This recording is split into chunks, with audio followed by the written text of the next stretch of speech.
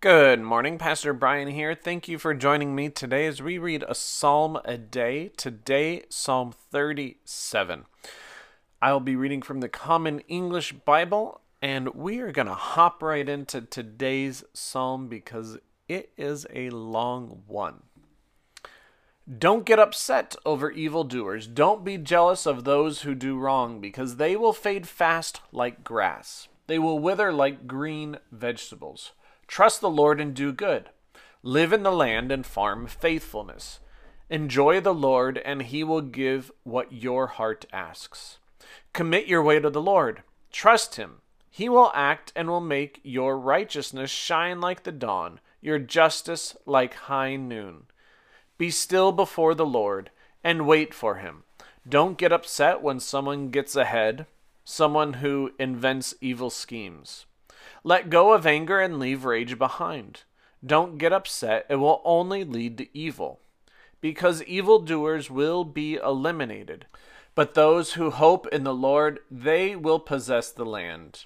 In just a little while, the wicked won't exist. If you go looking around their place, they won't be there, but the weak will inherit the land. They will enjoy a surplus of peace. The wicked plot against the righteous, grinding their teeth at them. But my Lord just laughs at them because he knows that their days are coming.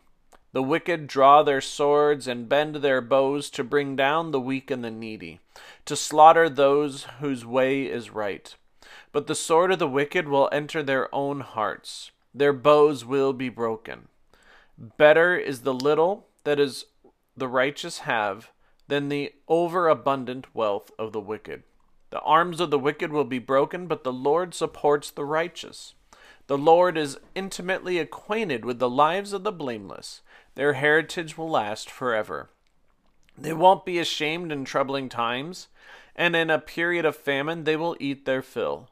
But the wicked will die. The Lord's enemies will disappear like the beauty of a meadow in smoke. The wicked borrow and don't pay it back, but the righteous are generous in giving. Those blessed by God will possess the land, but those cursed by God will be cut off.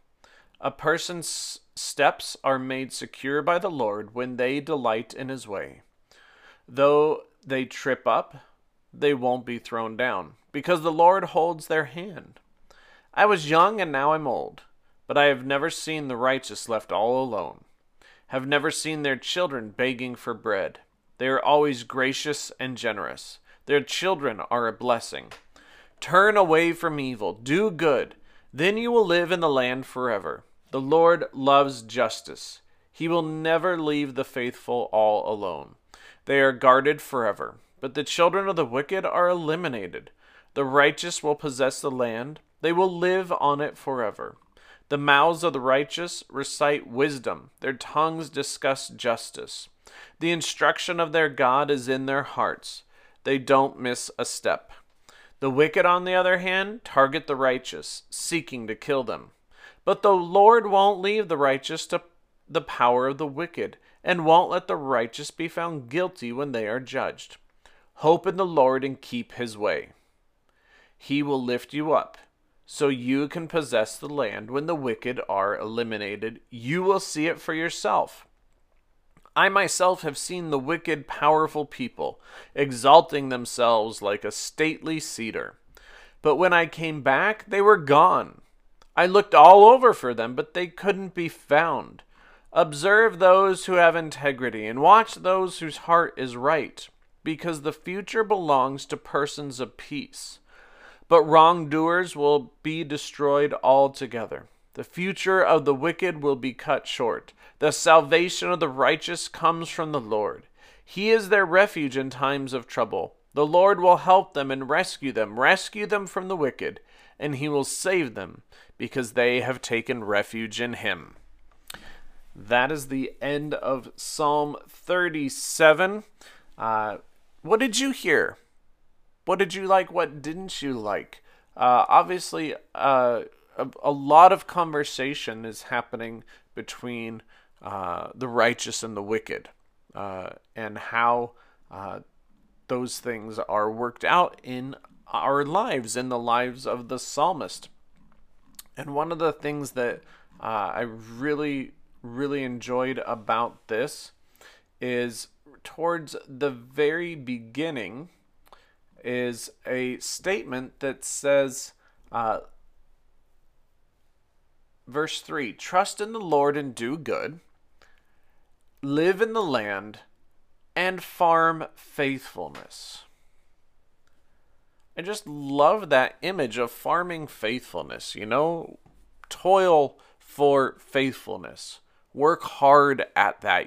Farming is not an easy thing to do. My grandfather farmed for most of his life until he retired.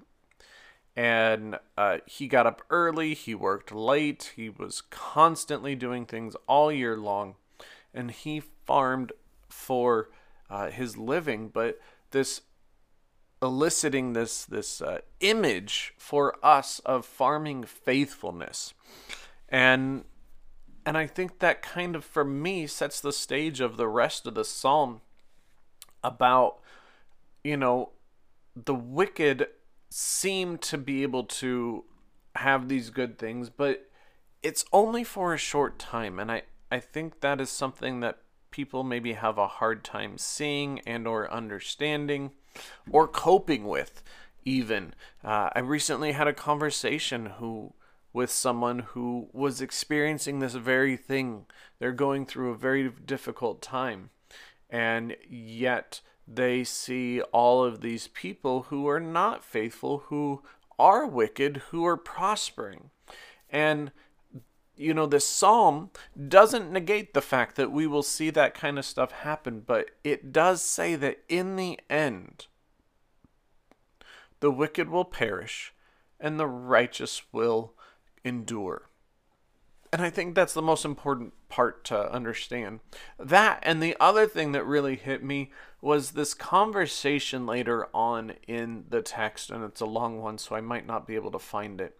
But the idea that the beauty of how the righteous share their bread, they share their food, they share their clothing, they help one another, and that is then passed down the children, and what a blessing the children are, and that the wicked are just eliminated, and so are their children, because they don't share, they don't care about one another quite like the way that someone who loves God does. And so in the end, yes, there will be hardship. Yes, there will be difficulty. Yes, things around us will look terrible. But in the end, God and the righteous and the faithful will stand at the end and not be brought down. And they will be better for it. And they will be better because they are there for one another throughout this whole thing. So that's what I got out of this text, and that, it takes time and effort, that farming idea, metaphor, image.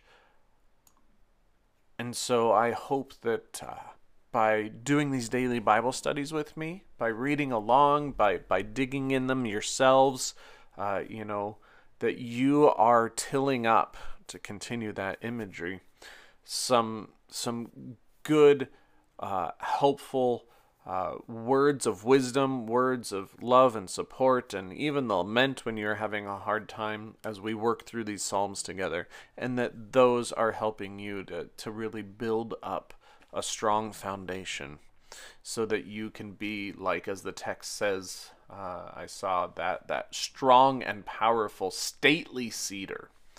Of course, I think that was talking about the wicked, but we will be the ones who are truly the stately cedars, because we have God with us. So write down what you thought, your thoughts, your feelings about this text. Share them with a friend, share them with us. Stay safe. Take care of yourselves. God bless.